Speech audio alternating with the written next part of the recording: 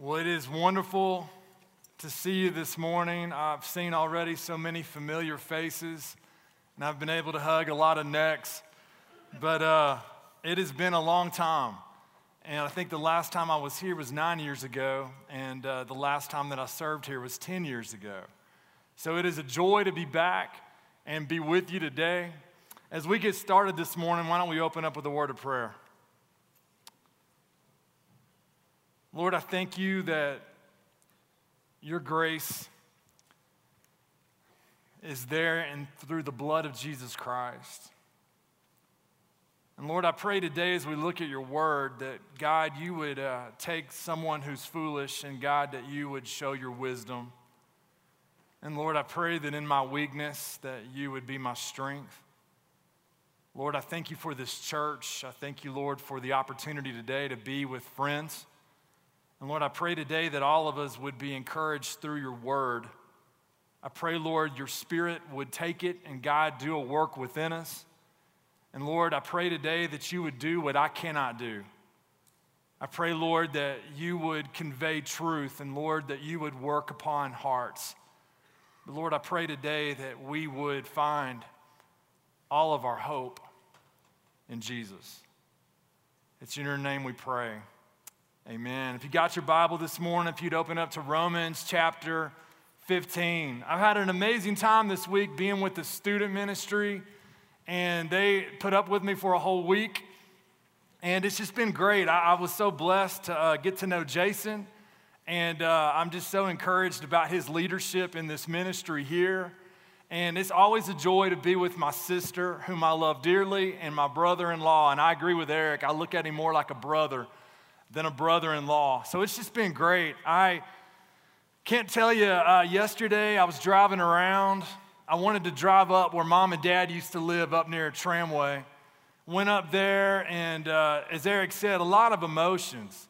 I had no idea how coming back to Albuquerque would be a different layer of grief and a different memory.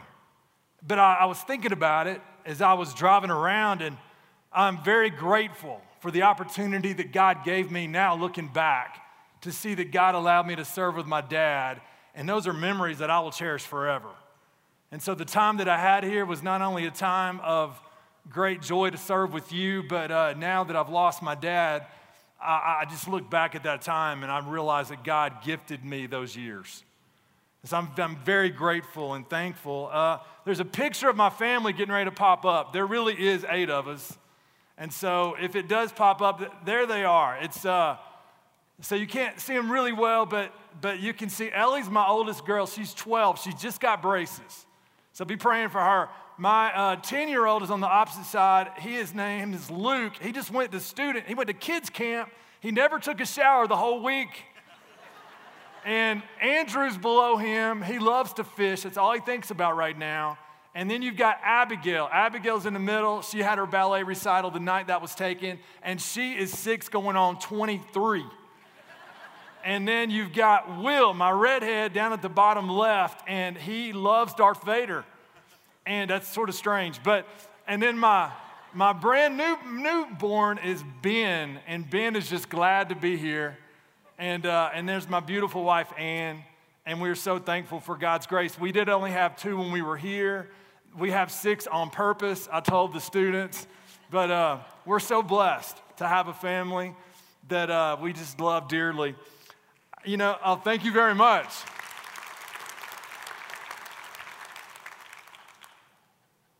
The date that changed everything for me in the last couple of years was May the 5th, 2016. Dad had been going through some difficulty, and we knew something was wrong. We were suspecting that he had something. We were hopeful that what he had was a thyroid problem, or maybe that he had diabetes, or maybe that he had something going on like where he needed a hip replacement, a knee replacement, but something wasn't adding up.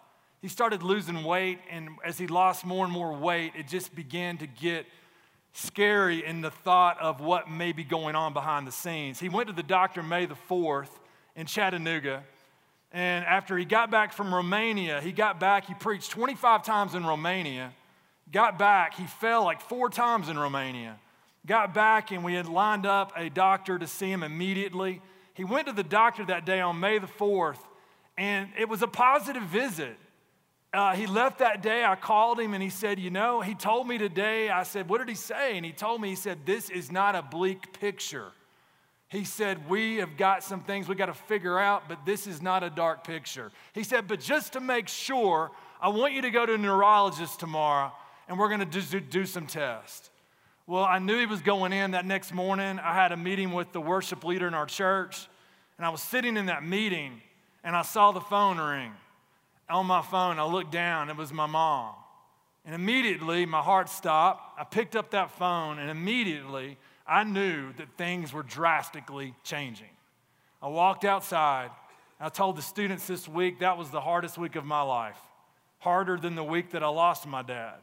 That was the week I realized that things were changing in a quick way. I'll never forget it. I was lost. I was devastated. I can't tell you the kind of relationship I had with my father. It was beyond anything that you could describe. It was beautiful. It was a kind of relationship that I only dream that I'll have with my sons and my daughters. But you know what? At the end of that week, I have another mentor in my life that I regard as a family. He was my basketball coach in college.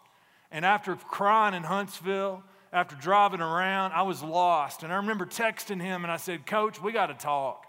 And I remember telling him, I said, Dad's got a bad report. They think he's got ALS. And I'll never forget, it was a Friday night. I was sitting there watching the NBA playoffs. And I don't know why I remember this, but the Portland Trail Blazers were playing the Golden State Warriors. And it was midnight. And he called me up.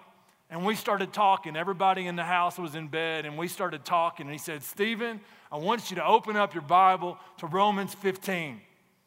And we got in Romans 15, and Coach Mo began to walk me through that passage. He immediately started drilling me on the passage. What's the context? What's going on here?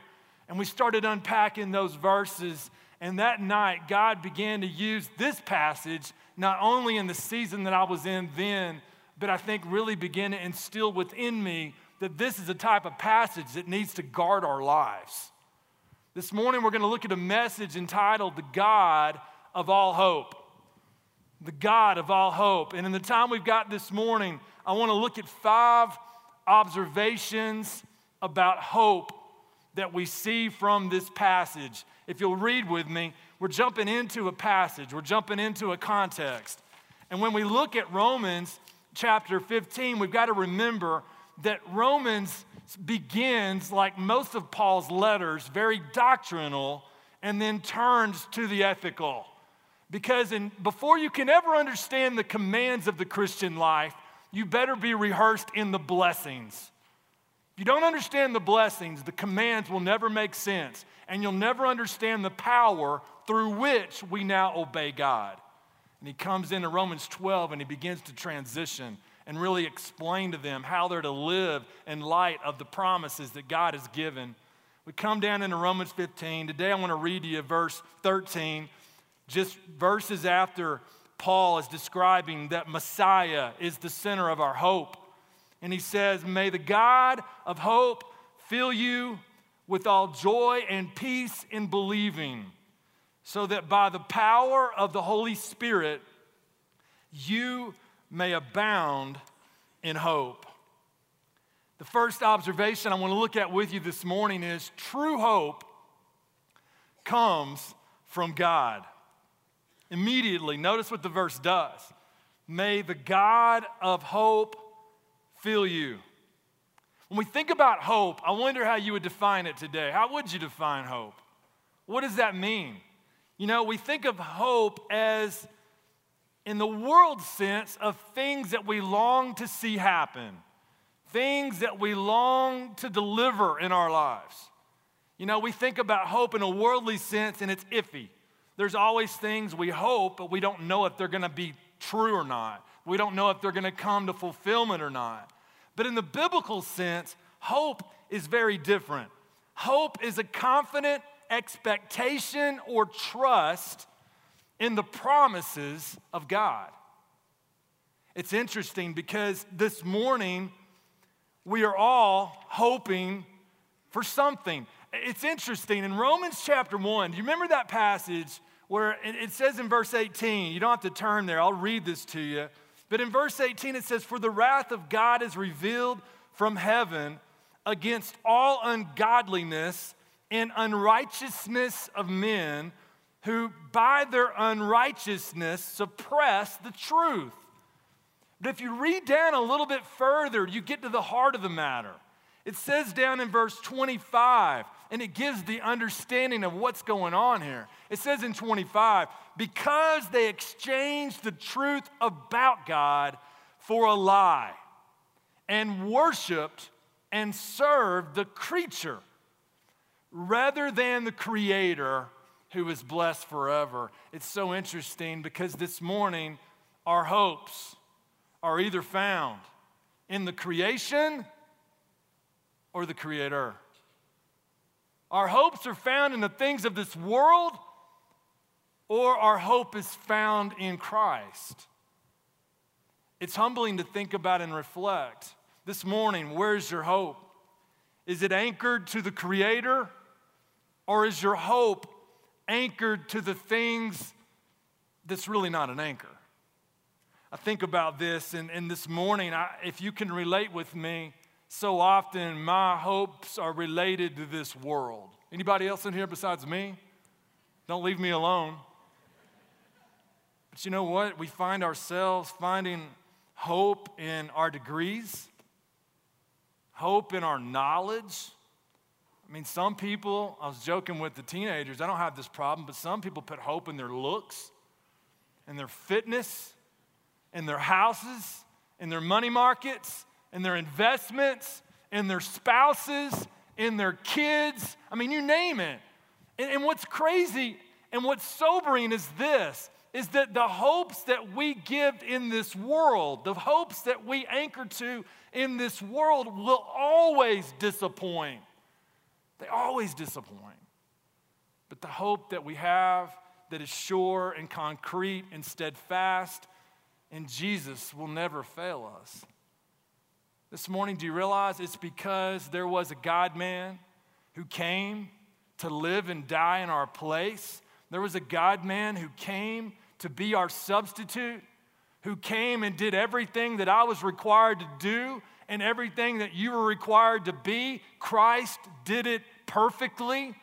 He did it 100% to the glory of his Father, and he died in our place as our substitute. They buried him in a tomb. He rose from the dead. 40 days later, he ascended to his Father. And because of the work of Jesus Christ, when our hope is anchored in him, it will never be shaken. It is steadfast. I love what one of my favorite authors, I love him because he's a counselor and a pastor. He's been here before. Paul Tripp says this: "We all do it. We place our hope in things in this fallen world that simply can't deliver. Your spouse can't make you happy. Your job won't make you content. Your possessions can't satisfy your heart. Your physical health won't give you inner peace. Your friends can't give you meaning and purpose. When our hopes disappoint us, it's a sign that we've put our hopes in the wrong things." Again, I ask you this morning, the tough reality is this. This is a daily question. And I find myself so many times as a pastor struggling in my own weakness and in my flesh. And I find so often that what I'm hoping in needs to be changed by the Spirit of God to be put on the eternal. We look in the scripture, he is the object of our hope. Psalm 146, verse 5, "Blessed is he whose help is the God of Jacob, whose hope is in the Lord his God." He is the author of hope. 1 Peter chapter 1, verse 3, "Blessed be the God and Father of our Lord Jesus Christ. According to his great mercy, he has caused us to be born again to a living hope through the resurrection of Jesus Christ from the dead." But we see even in this passage that our hope centers on Jesus Christ. I love it if you look at the verses preceding this. And it says in verse 10 of Romans 15, it says, and again it is said, rejoice, O Gentiles, with his people. And again, praise the Lord, all you Gentiles, and let all the peoples extol him. And again, Isaiah says, the root of Jesse will come, even he who arises to rule the Gentiles. In him, in who? In Messiah, in Jesus. In him will the Gentiles hope. Hope is found in the person of Jesus Christ. But the second observation I want you to see is hope is connected to grace. Hope is connected to grace. We get there, may the God of hope fill you with all joy and peace in believing. What's going on here is that we see that this hope is outside of us. This hope is something that we can't get on our own. If you think about how many of you lately have gone somewhere and realized by looking at your fuel level that you desperately need to get gasoline. Some of you are a lot better at that than I am, but I almost run out of gas all the time. It's depressing. But you know what? I was here in Albuquerque the other morning and I realized I better get gas because I have no gasoline in this car. I went to a fuel station to fill up on gasoline. Now, here's what we have to understand. Hope only comes from God, and we need hope. And the only way we receive hope is through the grace of Jesus Christ. I love it because Eric, I heard him preach one time years ago. And I've never forgotten this illustration. He was talking about in John chapter 1 when it talked about grace upon grace, that the idea in the grammar there is literally like watching waves hitting the shore. It's grace upon grace upon grace upon grace. This morning, if you lack hope, be encouraged. It's found in Christ, and He's the God of all grace who loves to give hope to those who call on Him. He's the one who gives it. He's the source of it, the giver of it. In Ephesians chapter 2, we have to understand how sobering this is. Remember that you were at that time separated from Christ, alienated from the commonwealth of Israel, and strangers to the covenants of promise, having no hope and without God in the world. But now in Christ Jesus, you who were once far off have been brought near. At one time we had no hope. Of course we had hopes in the world, but those hopes disappointed. Those hopes faded away. But the author of hope came that we might have hope. In 2 Thessalonians chapter 2, we see this connection of hope and grace. Now may our Lord Jesus Christ Himself and God our Father, who loved us and gave us eternal comfort and good hope through grace. Good hope through grace. Did you catch that? Comfort your hearts and establish them in every good work and word. You may be confused. You may be thinking, I thought we received hope at salvation. Well, you did. I did. But what we've got to understand is, even though we might be positionally as those who've received hope, are we living out of that hope daily? Are we living out of the practical hope that we have in Jesus? The hope that is sure, the hope that brings confidence, the hope that accompanies joy and peace, the hope that will get us through our darkest times. It's a hope that only God gives, but it's a hope that's connected to grace.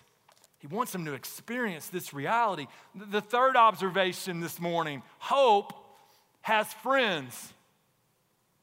You may be thinking, what in the world are you talking about? Well, look at the verse. Now may the God of all hope fill you with joy and peace in believing. Hope has friends, and the names of the friends of hope are joy and peace. Eric mentioned the story I hadn't thought about in years, but I grew up and I moved to Chattanooga with my family when I was 8. And I met my lifelong best friends in 3rd grade at Woodland Park Baptist Church in the youth group. And JJ, Doug, and Mickey, I still call them. They sometimes still act like they're 8.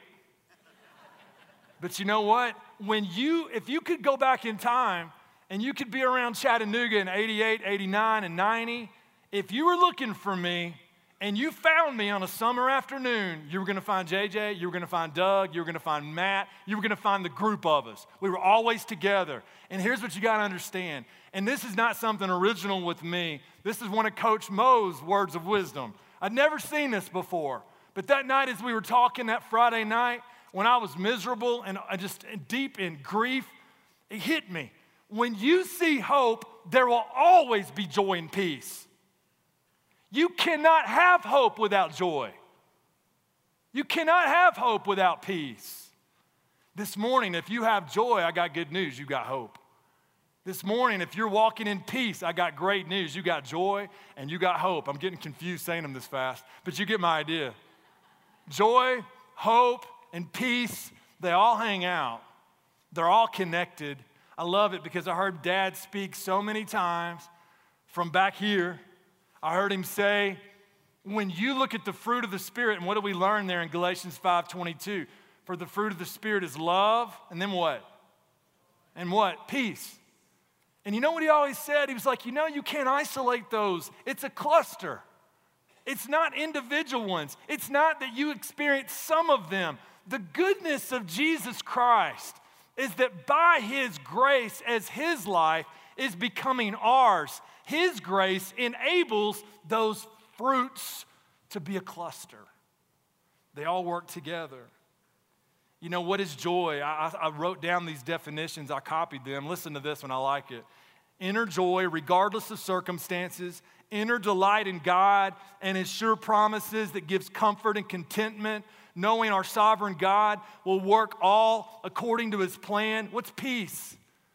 Inner contentment and freedom from crippling anxiety and fear that comes from being reconciled to God. I mean, this is amazing. It's that these all work together. But here's the reminder this morning, and it's not just something I'm pointing a finger at you. It nails me all the time, but it's given by a God who's kind that leads me to repentance. This morning, where there's no joy and where there's no peace, you find a person not experiencing hope. Could it be today that the Spirit is taking this passage and revealing to your heart that the lack of joy that you have, the lack of peace that you have, is basically showing the fact that your hopes are attached to the wrong thing? If your hopes are attached to the creation, you're never going to live a life of joy and peace and hope.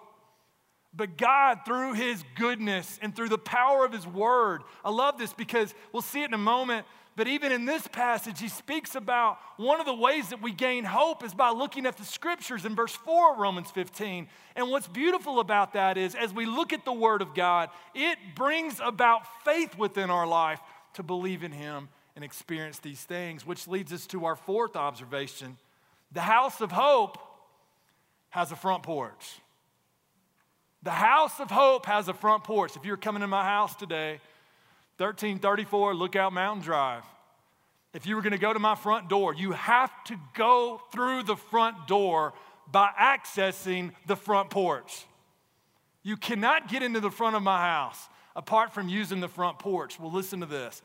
The house of hope is accessible through only one entryway, and that entryway could be entitled belief. Look what he says there in verse 13. May the God of hope fill you with all joy and peace in what? Believing. How do we walk in joy and peace and hope? It's the way that God gives throughout the Word of God. The righteousness of God is revealed from faith to faith. Hebrews 11:6. And without faith, it is impossible to please Him. Galatians 2:20. I know you've heard that passage over and over and over. And you know what? We need to hear it over and over and over. And what does he say there? I've been crucified with Christ. It is no longer I who live, but Christ who lives in me. And the life I now live in the flesh, I live by faith in the Son of God, who loved me and gave Himself for me. The beauty is, he says, the life I now live in the flesh, I live by faith. I live by faith, dying to my own agenda, dying to my own life, my own lust, my own pride, my own way, and through the grace of God, being persuaded to die and believe in His word. It's running to God and saying, God, I need grace to believe that your promises are indeed true. Will you give me grace to bow and to believe in this? Will you give me grace? Will you give me the faith that I need to live saying yes to you? But the beauty is that God works through faith. God works. He does it in a way that is truly amazing. How many times have you ever done this? Have you ever had something that was yours, but you couldn't access it? Maybe you were locked out of your garage and you needed your golf clubs. Maybe there's a glass window on that garage and you're looking at them and you're thinking, they're mine. This morning, you're probably thinking a lot of your illustrations have to do with losing things. Well, that's sort of me. This morning, me and Jonathan were leaving the house, and I got out and shut the door, and it was locked, and I said, oh, man, I got to get my computer cord. He looked at me, and I looked at him. I said, you don't have a key, do you? And he says, nope. And I looked at him, and I was thinking, my cord is in that room right there, but I couldn't get to it. Why? I needed to access it. I had to use a key to appropriate what was theirs that they were giving to me. I had to, and have you ever been in an ATM machine and you got your card? I'll get Ann's card, my wife, and I'll forget her code. I can't remember if it's 11. I'm giving you my code, so just take notes. 1111, or I won't tell you which one. 1234, and I can't remember. And I'll get to that ATM machine, and they got like a 3-limit dummy test. And I'm like, oh no. I mean, you get at Walmart, and there's people in line looking at you like, who is this redneck, and why is he standing there? And I'm looking at it, and I'm hitting the wrong code, and it's like decline. And that money in that account is mine. But how do I appropriate it? Through that pen. Let me ask you something this morning. How do you appropriate the joy and the peace that is yours in Jesus Christ? You appropriate it through faith. It's the way that you read. If you can't read the Apostle Paul and not understand that God was bringing this man to a place of desperation as he realized more and more who he was not. And he realized more and more the goodness of Jesus Christ as he bowed his life in dependent obedience. Obedience can be self-righteous, but when obedience is built on dependence, it's always built on faith. And when he died to his own way and in obedience depended upon what God said, it was always there. The last observation this morning, hope has a delivery system. Hope has a delivery system.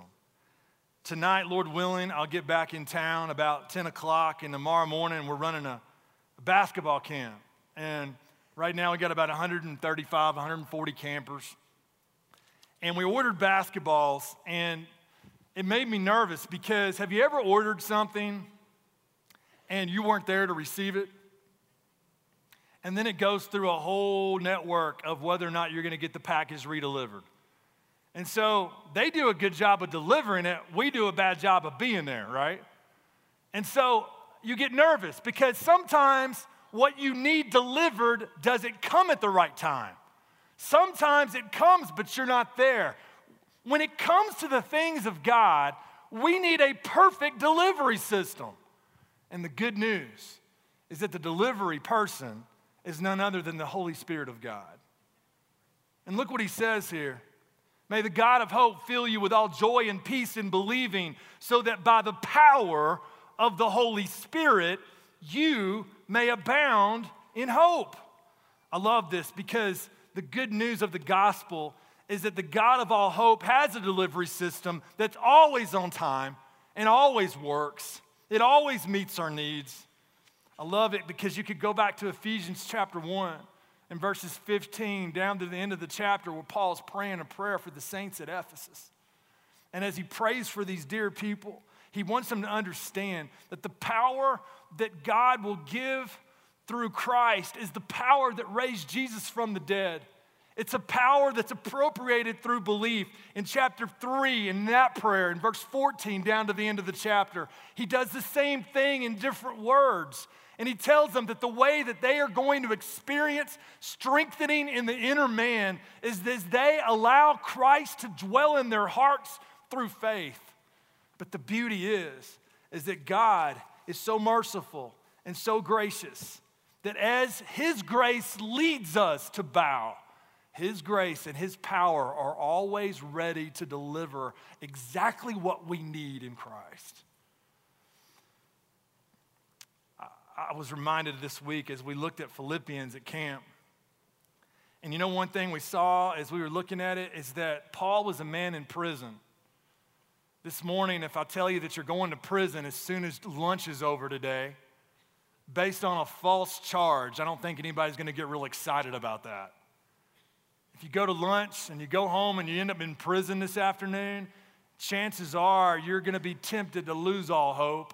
But we find a man writing from Rome to the church at Philippi, and we look at his life as he writes that letter to people in another place. As he writes, you know what he experiences? He's got joy, he's got contentment, he's got perspective, he's got hope. I love it because we see it lived out in the Apostle Paul. This morning, though, I want to share with you, I want to testify to you of the reality of God's hope that I've seen over this last year. It got really rough after that May 5th announcement that the doctor wasn't sure, but he thought Dad had ALS. Eventually, that would be proven to be true. But you know what? I'll never forget, right into the endocrinologist one day, and I was with Dad, and I want you to be encouraged by this, not to elevate my dad, but my dad stood in this pulpit for 9 years teaching this church that Jesus Christ was enough. And I got the privilege as his son to watch him in his weakest moments and to see the reality of the message he preached. And that ought to bring a loud glory to God. I remember going that day to the endocrinologist and I said, Dad, why do you think this is going to happen if you've got what we don't want you to have? He looked at me and he said, God's going to do whatever brings him the most glory. I remember as the days got tougher, after he had surgery, I told the teenagers, we were so excited. Things looked like they shifted immediately. He walked down the hall. He was weak, but he walked heel to toe. And he had drop foot develop in his right foot. And we just knew that meant that his cervical compression was causing all of his problems. And I can't tell you how overjoyed we were on June the 6th after his surgery. But about a week later, things started to deteriorate. And through the therapy visits, through the doctor visits, through all the uncertainty, I saw a perspective, and it was as if God was whispering in my ear as I watched my dad in his own struggles, in his own weakness, but as I saw him, by the grace of God, depending on Jesus, it was as if the Spirit was wanting me to understand that if my dad's hope would have been found in preaching, he would have been in despair. If my dad's hope would have been found in his health, he would have had to quit. If my dad's hope would have been found in the people that he loved being around, he couldn't be around them any longer, he would have wanted to quit. But it was as if, as I watched him in his most difficult dying moments, that the Spirit of God was wanting me to understand when our hope is built on the unshakable anchor that is found in Christ, we will stand even in our weakness.